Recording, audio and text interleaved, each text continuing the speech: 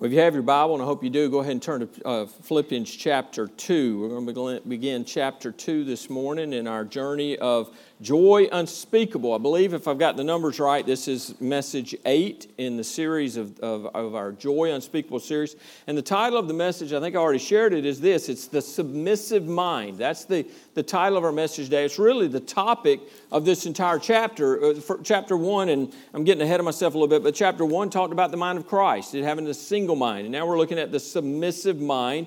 So we're in chapter 2. We're going to probably look at the first 11 verses this morning. So chapter 1 was all about the single mind, being single-minded, a mind on Christ. And Paul showed us how to have joy in the midst of difficult circumstances. And we saw that as he shared the things that he was going through and how in the midst of everything that was going on in Paul's life at that time, he wasn't focused on the problems as problems. He was focused on the problems as things God had used in his life and used it for the good of others, and he used it in his good. But in the midst of those difficult circumstances, he had joy, and that's what we learn from Paul in that. And we do that. We can have joy in those difficult circumstances by having a mind that is set on Christ first.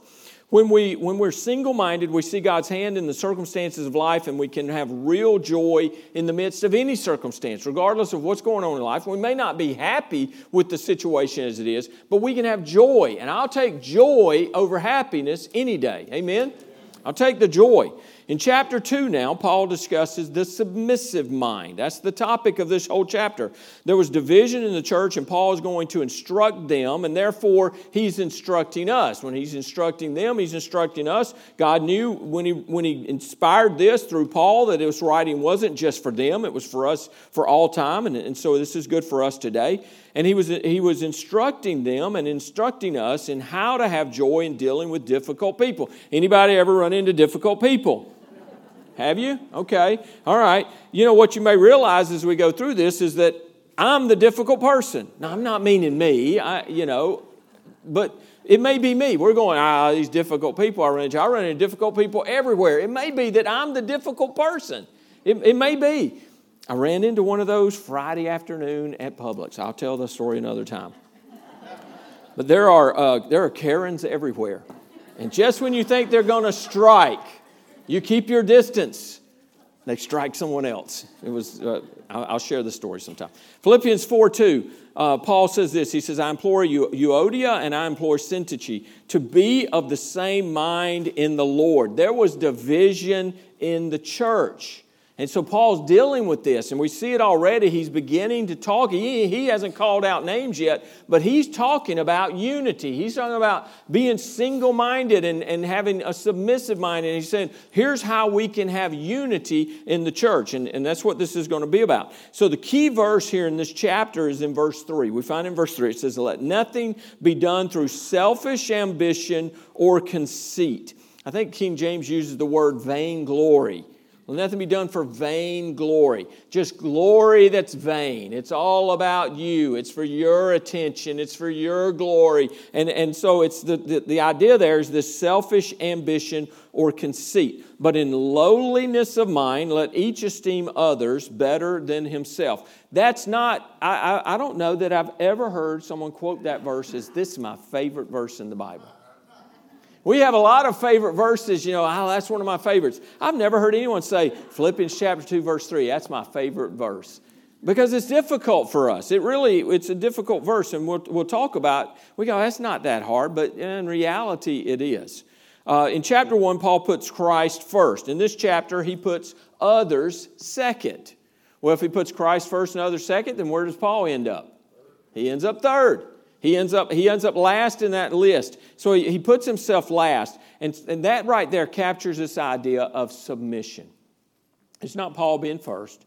It's not Paul even putting the Lord first and, then himself second and others. Then he considers others high. It really is about esteeming others better than yourself. And that's what Paul is going to teach us here. And it's all about submission.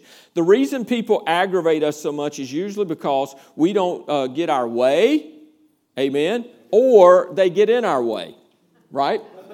It's either me not getting my way or somebody is getting in my way, and that's the problem. Now understand this, that's not about them. It's about us. if someone blows by you on the interstate or they kind of cut off in front of you. It's really not about them. The way we respond to that's all about us. It really is about us, and that's what we want to think about as we study this chapter. The problem, Paul says, and he gives it to us in verse 21, he says, "For all seek their own, not the things which are of Christ Jesus." Wow, if we would learn not to be about seeking our own and everything, a lot of the problems we have in life go away. A lot of the stresses that we have in life go away.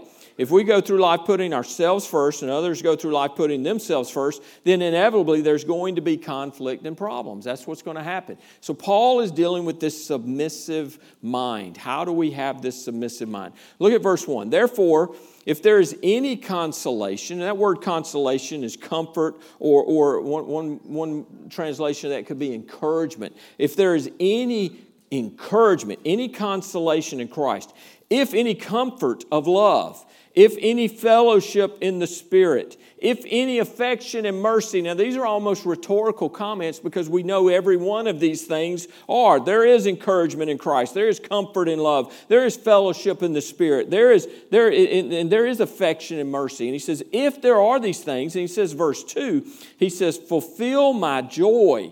Now, Paul had joy. But he says, make it fuller. Fulfill my joy by being, listen, like-minded, having the same love, being of one accord. And that phrase, one accord, means like-minded. That's the idea. So he's almost saying the same thing 2 or 3 times right here. He's getting across this idea of unity.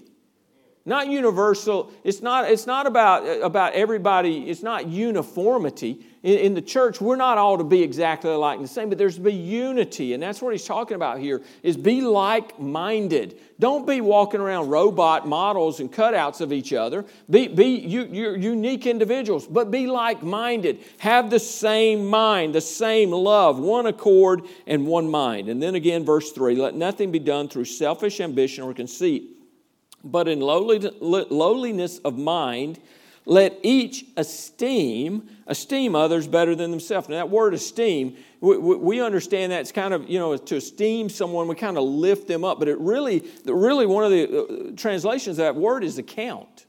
So if you esteem someone or you account someone higher than yourself, what you're doing is you're making an evaluation, you're making a valuation, and you're valuing them higher than yourself. That's the idea right here. Esteem others. Look at others. Raise them up higher than yourself. Lowliness of mind. And that phrase, lowliness of mind, it means humiliation of mind. It means modesty, humbleness of mind. So this idea is that we be humble in our mind, humble as we think about ourselves, and we lift others up. We think of them higher than ourselves. That's countercultural today. It was countercultural then.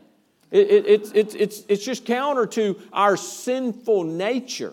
It just is. That's why verse 3 is not anybody's favorite verse. Because it's max of our flesh and ourself and the things that we struggle with. Verse 4, "Let each of you look out not only for his own interest, but also for the interest of others." Now, Paul's not saying, hey, be busybodies. You be nosy, and you keep up with what everybody else is doing. That's not what he's saying here. He's saying you look out for other people's interest the same way you look out for your interest. You be, I love this. I love when I have wingmen in my life. Okay, where people, what a wingman is in the military. So you're piloting a plane. You can't see everywhere. There's places that you're blind. Well, your wingman is there to see what you can't see. And they're watching out for you. And men and ladies here in this church, you ought to be wingmen and wingwomen, I guess, for each other. You should be looking out for each other, and you should be watching out for each other. And if you see something that's of concern, I could share stories right now of times where I had a guy follow me in my office, and I thought, man, what are you doing? But he was concerned about the lady who had been talking to me. He was concerned because he picked up a vibe from her, this was in church, that concerned him. He was looking out for me. He was a wingman. He's watching. I don't know if you see this. There's a danger here. Caution. Okay, we ought to be doing that for one another. So looking out. So be on the lookout for each other, the interest of others, not just your own.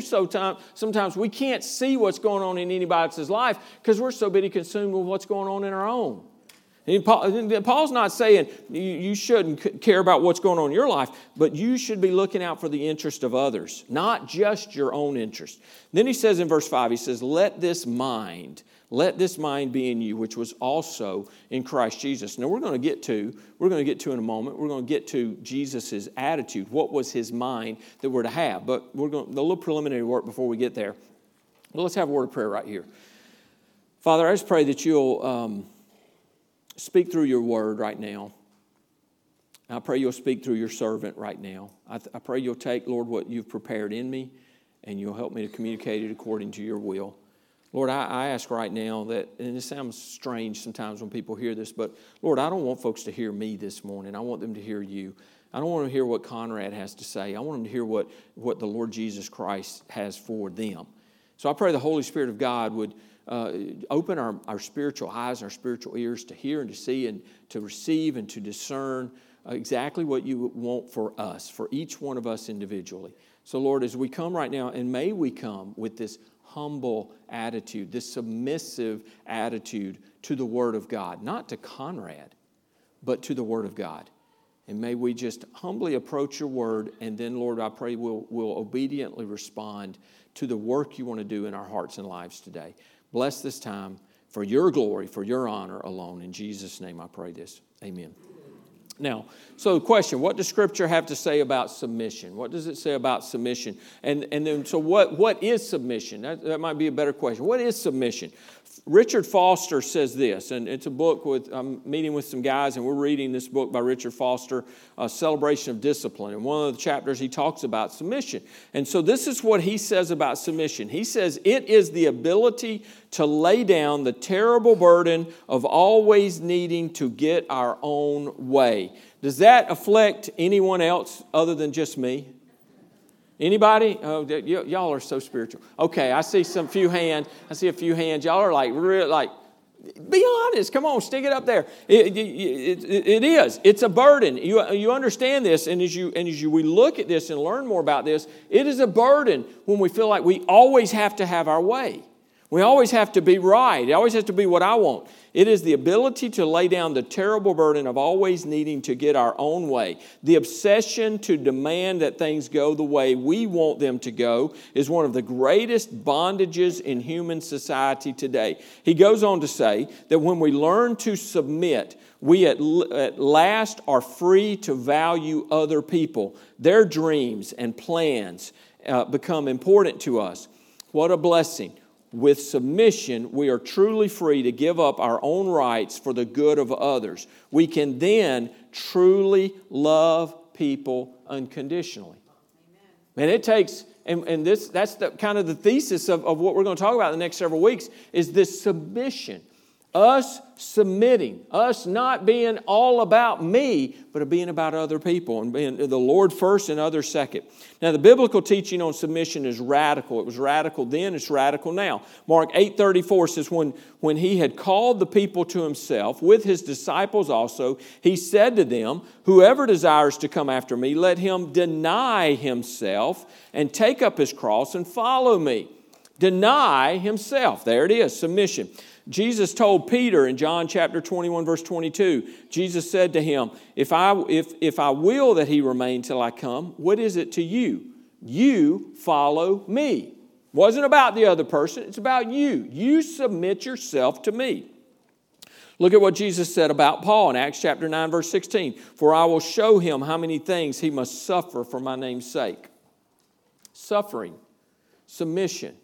That was the plan God had for Paul. And Paul followed the Lord. He submitted to the Lord. He suffered for the Lord. He served the Lord. He followed him faithfully. And it was all of that. It would have been easy if he was not submitted first to the Lord. When things got rough, Paul wouldn't have been going, hey, to the praise and glory of God for what I've gone through because it has furthered the kingdom. No, he wouldn't have said that. He would have said, I didn't sign up for this. I've heard that in ministry. I've heard folks in ministry say, I didn't sign up for this. Man, if you're in ministry and you go, I didn't sign up for blank, whatever, you shouldn't be in ministry. There's a lot of things I didn't sign up for, a lot of things I didn't think would be a part, but it's part of it. And it's part of being a servant of God, and it's part of being a humble servant of God. Paul submitted to the Lord, and then because he was submitted to the Lord, he could trust and he could just weather whatever. Now, note this, submission is not about hating yourself.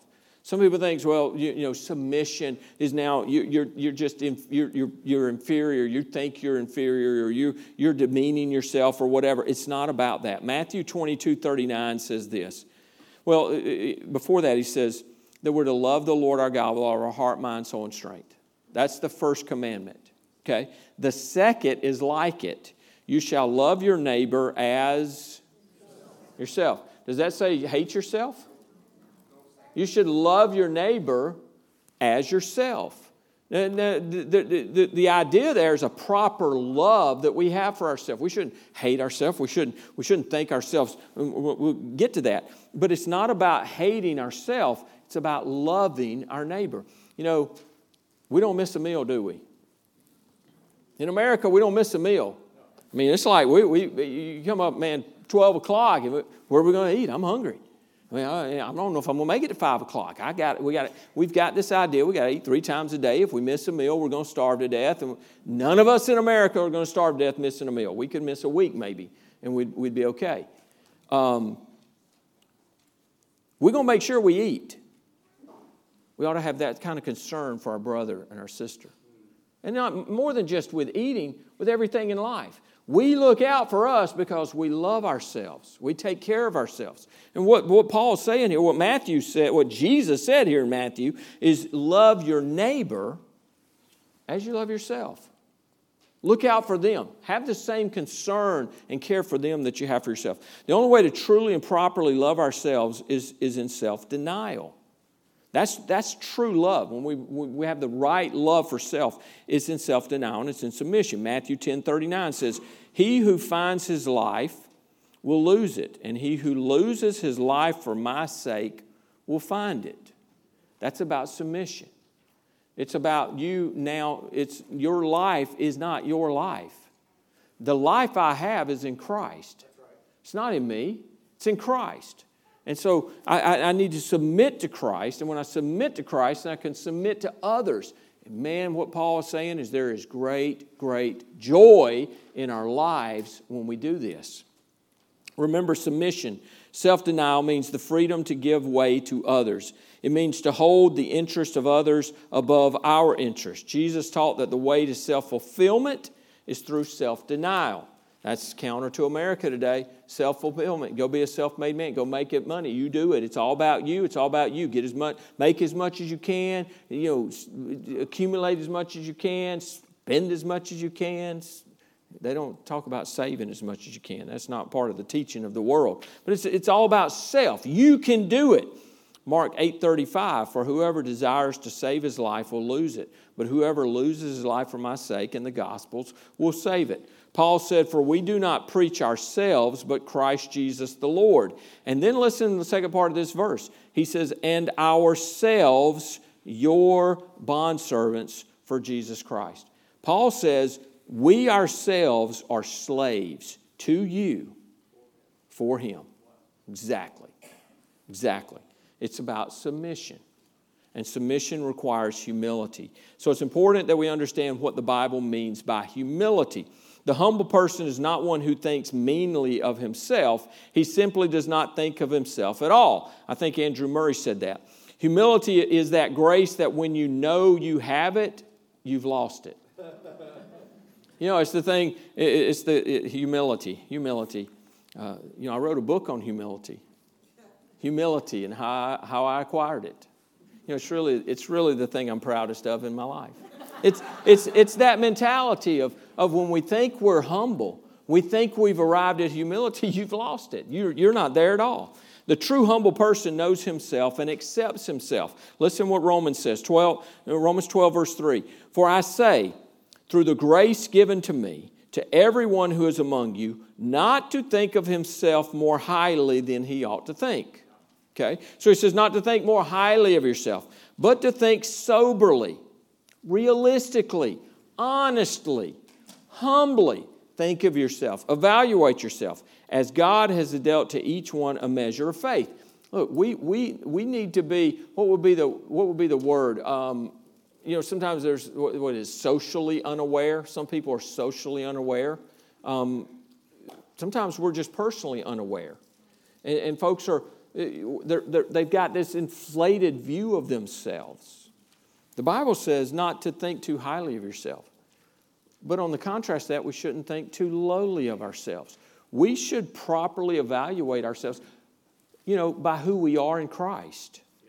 But, we want to get out of this mentality that for a long time was, I'm just a worm. I'm just a sorry old worm. Yeah, I probably am.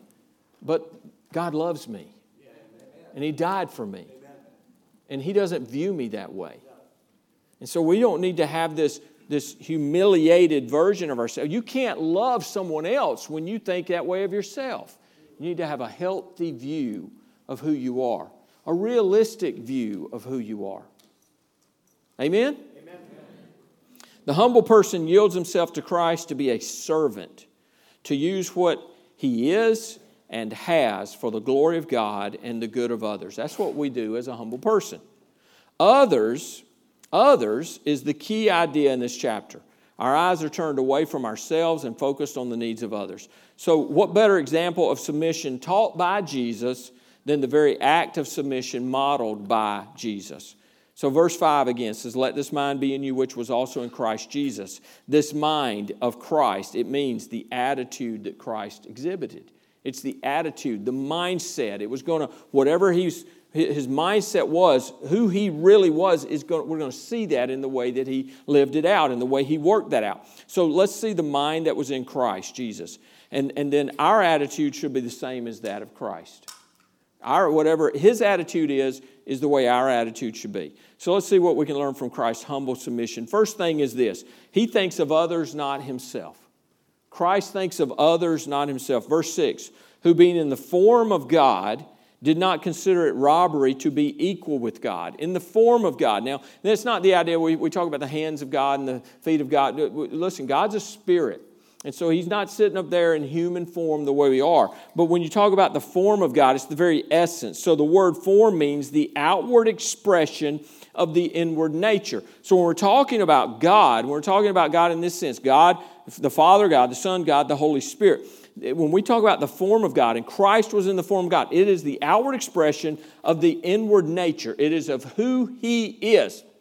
Now this means that in eternity past, who being in the form of God, okay, did not consider it robbery to be equal with God. This means that in eternity past, Jesus Christ was God.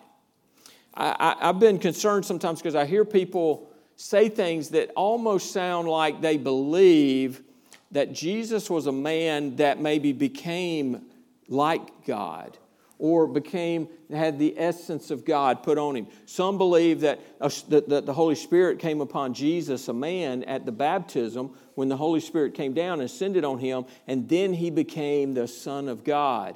And some people believe that Jesus began to exist in the manger, that He came into existence. Folks, Jesus didn't become God. He didn't come into existence with His earthly birth. He was God for all of eternity past. And you get past creation, the very beginning of creation, we can't even talk about eternity in the sense we capture that in a time sense. Time is a part of the creation, as we know time. So God has just always been. And it was God the Father, God the Son, and God the Holy Spirit for all of whatever it was, forever. Forever. He was God. He'd always been God. In fact, with the verse we just read, Paul stated that Jesus was equal with God. He didn't become like God. He didn't become, God didn't give him something special so he could come sit beside him. He was God. He had always been with the Father. And then He came to earth and was born of man and became a man in the manger. John 1:1, in the beginning was the Word, and the Word was with God, and the Word was God. The Word there is Jesus. That's who the Word is. It's Christ. In the beginning was Jesus. And Jesus was with God, and Jesus was God, okay? So He's always been. Colossians 1:15, He is the image of the invisible God, the firstborn over all creation. Jesus is God. Hebrews 1:3 also states that Jesus Christ is God. Hebrews 1, verses 1 through 3. God, who at various times and in various ways spoke in time past to the fathers by the prophets, has in these last days spoken to us by His Son, whom He has appointed heir of all things, through whom also He made the worlds. Who is the creative arm of God? The Lord Jesus Christ. Before creation, the plan was, and then they devised the plan, we're going to move in creation, knowing that man's going to fall into sin, and one day Christ will have to come and become a man and die for our sins. He knew that. Before He moved in creation, He knew that. But because of the love He has for us, He did it anyway.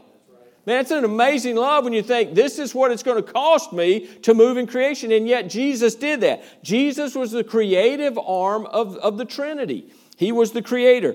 Through Him also He made the worlds, who being the brightness of His glory and the express image of His person, and upholding all things by the word of His power, when He had by Himself purged our sins, He sat down at the right hand of the Majesty on high. Amen. Jesus Christ is God. And if anyone ever wants to tell you different, make sure they understand Jesus has always existed. He's always been God. And Jesus didn't just become into existence with the birth in the manger 2,000 years ago. Certainly as God, Jesus Christ did not need anything. Amen? He was God. He didn't need anything. He had all the glory and the praise of heaven. With the Father and the Holy Spirit, He reigned over the universe. But Philippians 2:6 states an amazing fact, and it states this, that He did not consider His equality with God as something selfishly to be held on to.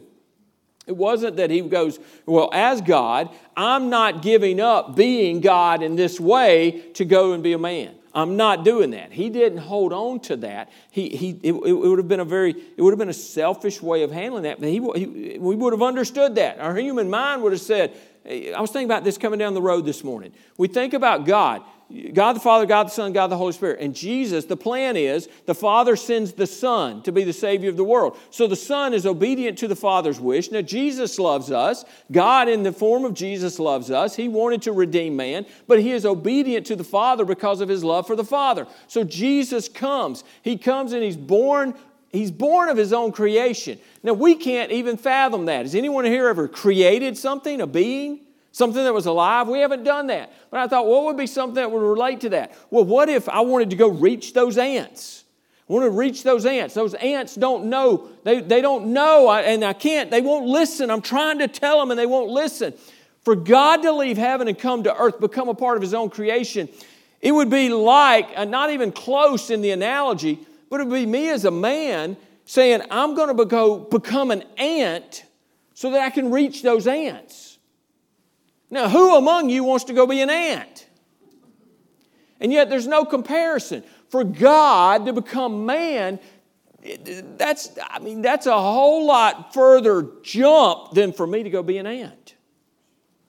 This is God, the Creator, the Almighty, the Everlasting. And He chooses to leave the glories of heaven to come and be a part of His own creation. He becomes a part of His own creation. It's just sit and dwell on that a little bit. Those are the kind of things during Christmas, great time to just sit and meditate on what that meant with Jesus leaving the glories of heaven and taking on the form of man.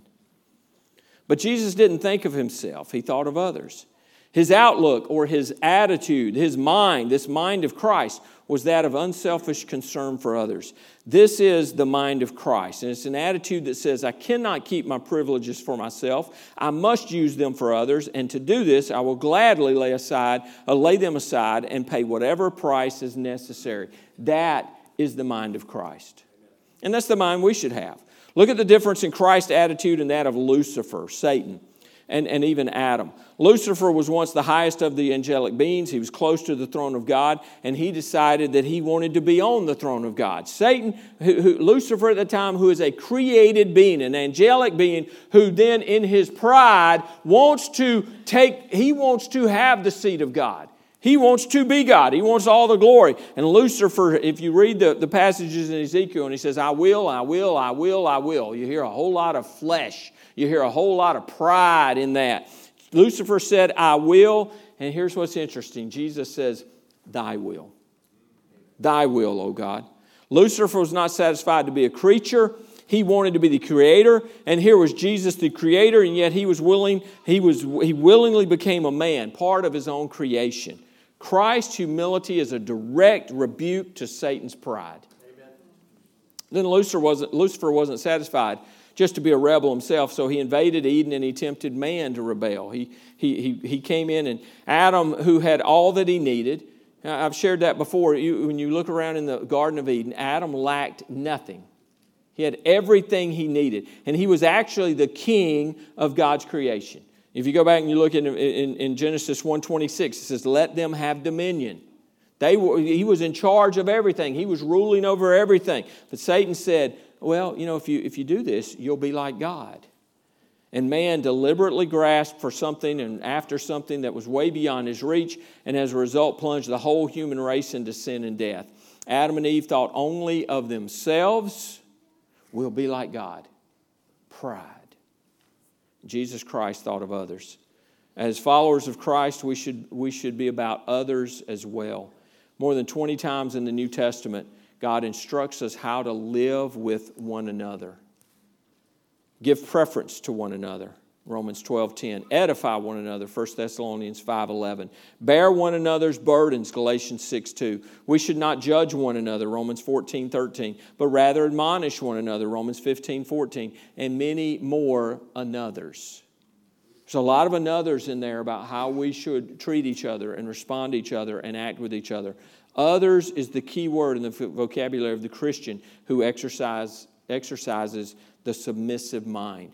It is about others. It is not about us. Jesus' mind was about others, not himself. And we should have the same mind. Number 2, he serves. He serves.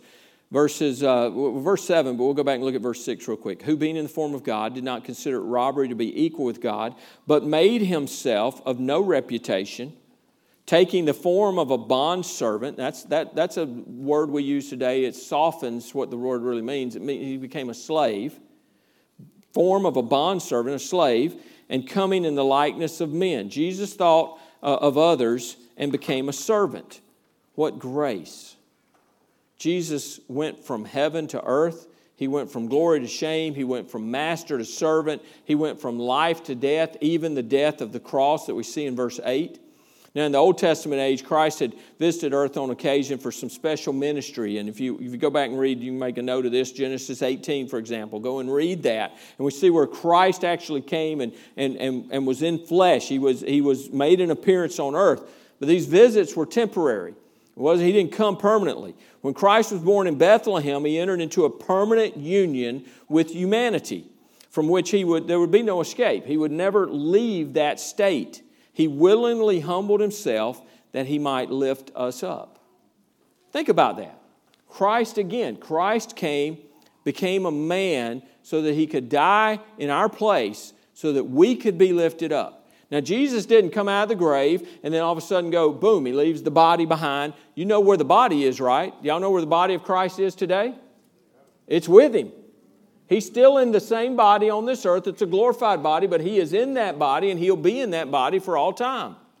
He is forever. There's a union with mankind, with humankind, that is eternal now. Jesus did not pretend to be a servant. He wasn't some actor playing a part in this. Jesus was a servant.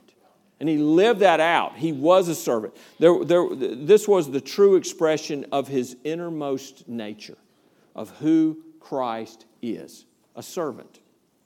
He was the God-man. Deity and humanity united in one. And he came to us as a servant. and he served. Matthew 20:28, just as the Son of Man did not come to be served, but to serve, and to give his life a ransom for many. Jesus came to serve. And we should have the same attitude. We're to serve. We should think of others, and we should serve. And think about John chapter 13 in the upper room when the disciples apparently, and I say apparently because they apparently refused to serve one another, because the fact is you could not have walked in that room and there's no one to wash their feet. It's not like at Thanksgiving where there's special things going on. It's once a year meal. This was when they would have come into a house. There would have been someone there to wash their feet. That was a part of the culture. It was a part of what they did. They would have had a servant there. Well, the servant hadn't been arranged. There was no servant there. But it's amazing. You had the disciples there with Christ, and not one of them, I would venture a guess that every single one of them realized there was no servant there to wash their feet. But they didn't go, you know what, we forgot to do that, I'll do that. Not a one of them took it upon themselves to humble themselves and wash the feet of the disciples. Not a one. And I imagine Christ sat there, and as this is going on, and he's watching. He's just going to see what they're going to do. And what does Jesus do? He gets up, he lays off his outer coat, he takes his towel and a basin, and he goes around and he washes their feet. And he models for them servanthood. He humbled himself. He just took the place of a humble servant. That is what the submissive mind does. Because the submissive mind is a humble mind. Service is the second mark of a submissive mind. Third thing is this: he sacrifices. Look at we'll get to verse 8 in just a second, but I'll show you. So he sacrifices. Now, many people are willing to serve others if it doesn't cost them anything.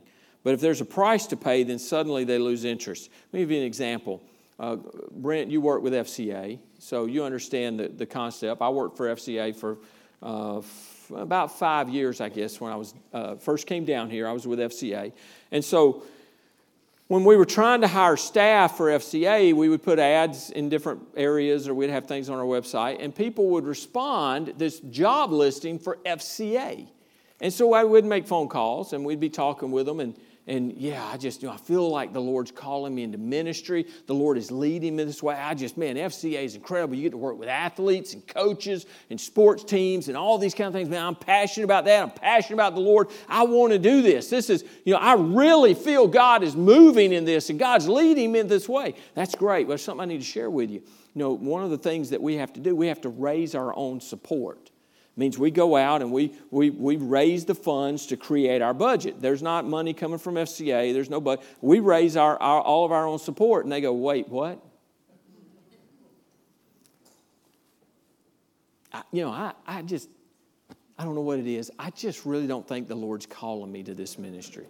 It's amazing how that changes. So we want to serve a lot of times. We want to sacrifice if it doesn't cost anything. But if it costs something, that's different. Philippians 2:8 says, and being found in appearance as a man.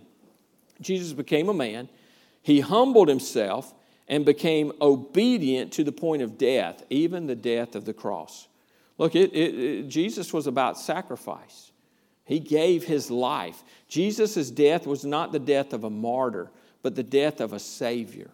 Amen? There's a difference. I was thinking about this. We've seen things where we say, well, Jesus willingly went. He humbled himself and became obedient to the point of death, even the death of the cross. And I've heard people say that Jesus willingly went to the cross. He did.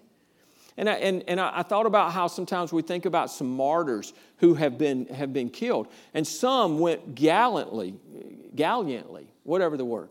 Whatever I'm trying to say, y'all know what I'm trying to say. They went bravely. They didn't go kicking and screaming. They didn't have to drag them. And they went because their confidence was in the Lord and the Lord gave them grace or whatever. But here was the thing. We would go, well, they willingly gave their life. And I go, I don't know if they really willingly gave their life or not. They were going to take their life whether they willingly gave it or not. They were going to take their life. I don't know if it was willingly. Anybody in here just willingly want to go and be executed? Burn at the stake, cut in half, any of those things, thrown to the lions?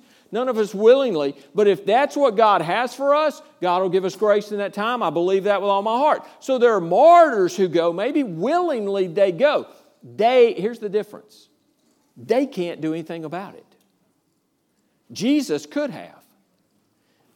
Nobody took His life. He gave His life as our Savior. He willingly laid down His life for the sins of the world. 1 John 2:2, and he Himself is the propitiation for our sins, and not for ours only, but also for the whole world. Now, there's a story about there was a thing I read this week. There was a guy, he was at a religious festival. I think it was a missionary at a religious festival in Brazil. And this missionary, he's going from booth to booth, and he's looking in, it's like a open air market or something like that. And he's going around looking at all these different, the trinkets and the wares and all the different things that are there. And he saw this sign above one booth, and it said this, it said, cheap crosses. Excuse me. Cheap crosses. And he thought, that's what many Christians are looking for these days. Cheap crosses. And it's a cross that doesn't cost anything. It doesn't cost me anything. He said, my Lord's cross was not cheap. Why should mine be? We should bear the cross of the Lord.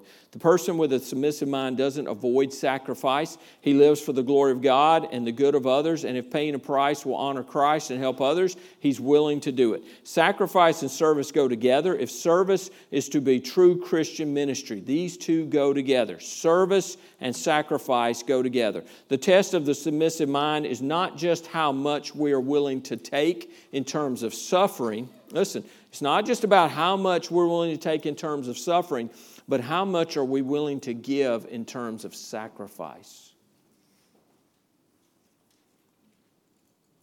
It's one of the paradoxes of Christianity, in the Christian life, is that the more we give, the more we receive. Now, I'm not speaking prosperity theology, because they don't give. They just say, have more faith. And if you got enough faith, God will do this and He'll do that and He'll do this and the other. The fact is, folks, the more we give to the Lord, you ever heard this? Anybody ever said, you ever heard this? You can't outgive God? So you understand that. Sometimes you may feel prompted of the Lord that, you know what, I just feel like I should give this to so-and-so, or I should give this much into the church. I want to make a special offering of this much. And you go, why are you doing it? Well, I just feel, you and your spouse having a conversation, I just feel prompted of the Lord. I feel like we should do this. Well, we don't really have the money to do it. I know that. I understand it. But I feel prompted of the Lord to do this. And you know what happens? On the other side, the Lord blesses us in ways you never would have imagined, you never would have seen. And it's a reality. And I'm not speaking prosperity, that if you write the church $1,000 check, well, God will send you $10,000. I'm not saying that. Now, He may. That's His business. But that ain't what I'm saying at all. But I'm saying when you give, whether it's through service or through money or your time or your talents, your treasure, you cannot outgive God, because He's going to give back in ways that you can't even measure. And you're going to experience it, the joy that He gives. The more we sacrifice, the more God blesses. Amen. The more He blesses. And take away the thoughts of blessing with the dollar sign. That's American blessing equals money. No, it's not. That might be the greatest curse on American Christianity, is the prosperity that we have in our country. This is why the submissive mind leads to joy. It makes us more like Christ. And when we become more like Christ, we're going to have more joy. This means sharing His joy as we also share in His sufferings. Of course, when love is the motive, sacrifice isn't measured or even mentioned. The person who constantly talks about his sacrifices does not have the submissive mind. Because we're not talking, if you have the submissive mind and you're serving the Lord out of that and you're sacrificing out of that, you're not talking about it. You're not bringing it up as a problem. And the question for us this morning is it costing you anything to follow Christ? Is it costing you anything? The fourth thing is this. He glorifies God. Therefore, God also has highly exalted Him and given Him the name which is above every name, that at the name of Jesus every knee should bow, of those in heaven and of those on earth and of those under the earth, and that every tongue should confess that Jesus Christ is Lord, to the glory of God the Father. This is the great goal of all that we do, is to glorify God. That is our goal. That is the end purpose of our lives, is to glorify God. When He came to earth, He was given the name Jesus, and we see that in Matthew. When God resurrected Him out of the earth, He was given the name Lord. Acts chapter 2, verse 32, this Jesus God has raised up, of which we are all witnesses.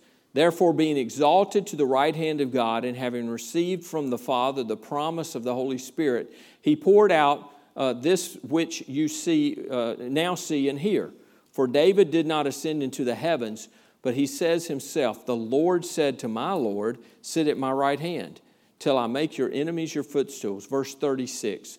Therefore, let all the house of Israel know assuredly that God has made this Jesus, whom you crucified, both Lord and Christ. He was glorified. He was exalted, and through His exaltation, God was glorified. He arose from the dead, and He returned to heaven victorious. One day, every single person that has ever lived will bow before Him and confess that He is Lord. Understand that. Understand that. People say, well, a lot of roads lead to heaven. No, there's only one road that leads to heaven.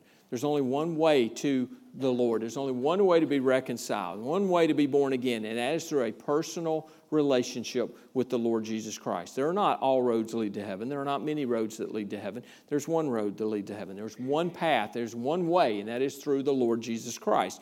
That is it. And every person who has ever lived will one day bow and confess that He is Lord. Now, people can bow and confess to Him today and receive the gift of salvation. Romans 10:9, that if you confess with your mouth the Lord Jesus and believe in your heart that God raised Him from the dead, you will be saved. For with the heart one believes unto righteousness, and with the mouth confession is made unto salvation. To bow before Him now means salvation. To bow before Him at the judgment means damnation. You'll bow and you'll confess, but it won't be for salvation at that point. It will be for damnation. It'll be for eternal. You'll be eternally separated from the presence of God Almighty in a real place called hell. That ain't popular preaching today, but it's true. It's true, and it's a shame that that's not preached more and taught more. The whole purpose of Christ's humiliation and exaltation is the glory of God. As Jesus faced the cross, the glory of the Father was on His mind. John 17:1, Jesus said, Father, the hour has come. Glorify your Son, that your Son also may glorify you. His desire in everything that He did was to glorify the Father. The work of salvation is much greater and grander than simply the salvation of a lost soul, as wonderful as that is. And that's a wonderful thing. But our salvation has as its ultimate purpose the glory of God. In Ephesians chapter 1, there's 3 verses, verse 6, verse 12, and verse 14. Listen what they say. To the praise of the glory of His grace. To the praise of the glory of His grace, by which He has made us accepted in the Beloved. Verse 12. That we who first trusted in Christ should be to the praise of His glory. Our salvation is to the praise of His glory. Verse 14. Who is the guarantee of our inheritance until the redemption of the purchased possession, to the praise of His glory. It is all about the praise of His glory. It is all about God being glorified in what He has done for us and what Jesus Christ has done for us. Folks, when we have the single mind, we put Jesus first. And I'm going to tell you what, that brings glory to God. When we put God first, we put Christ first in everything in our life, it brings glory to God. And when we have the submissive mind and esteem others better than ourselves, our life will bring glory to God. Amen? Amen. It will. And church, that then brings tremendous joy in our lives. If our purpose in life is to bring joy or to bring glory to God, if we live our lives in a way that brings glory to God, then that's going to bring joy to us. And that's what Paul is teaching us here in chapter 2. Pastor Aaron, you can come. I'm sorry, I missed a cue there.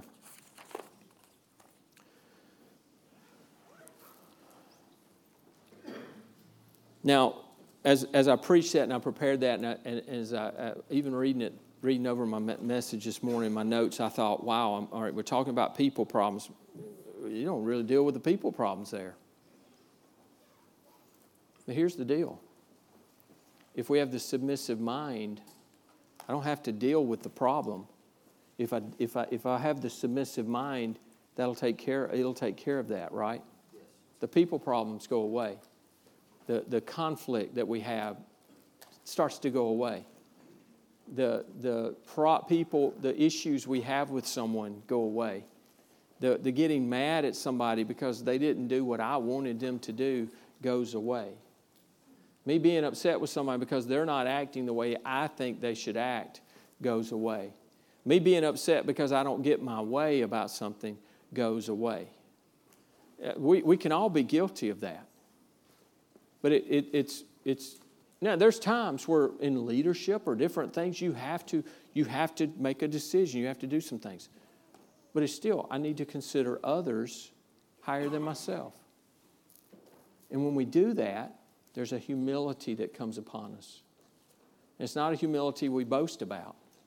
It's a humility because we have the submissive mind, the mind of Christ. If God Almighty can leave heaven and become one of us, surely we can humble ourselves and serve one another. Amen? So this morning, who would be my first thought? This morning, we'll have an invitation here in a moment. We'll have a song. We'll stand and sing. But I want you to understand, this is an altar. These are not steps. We use these as steps at times.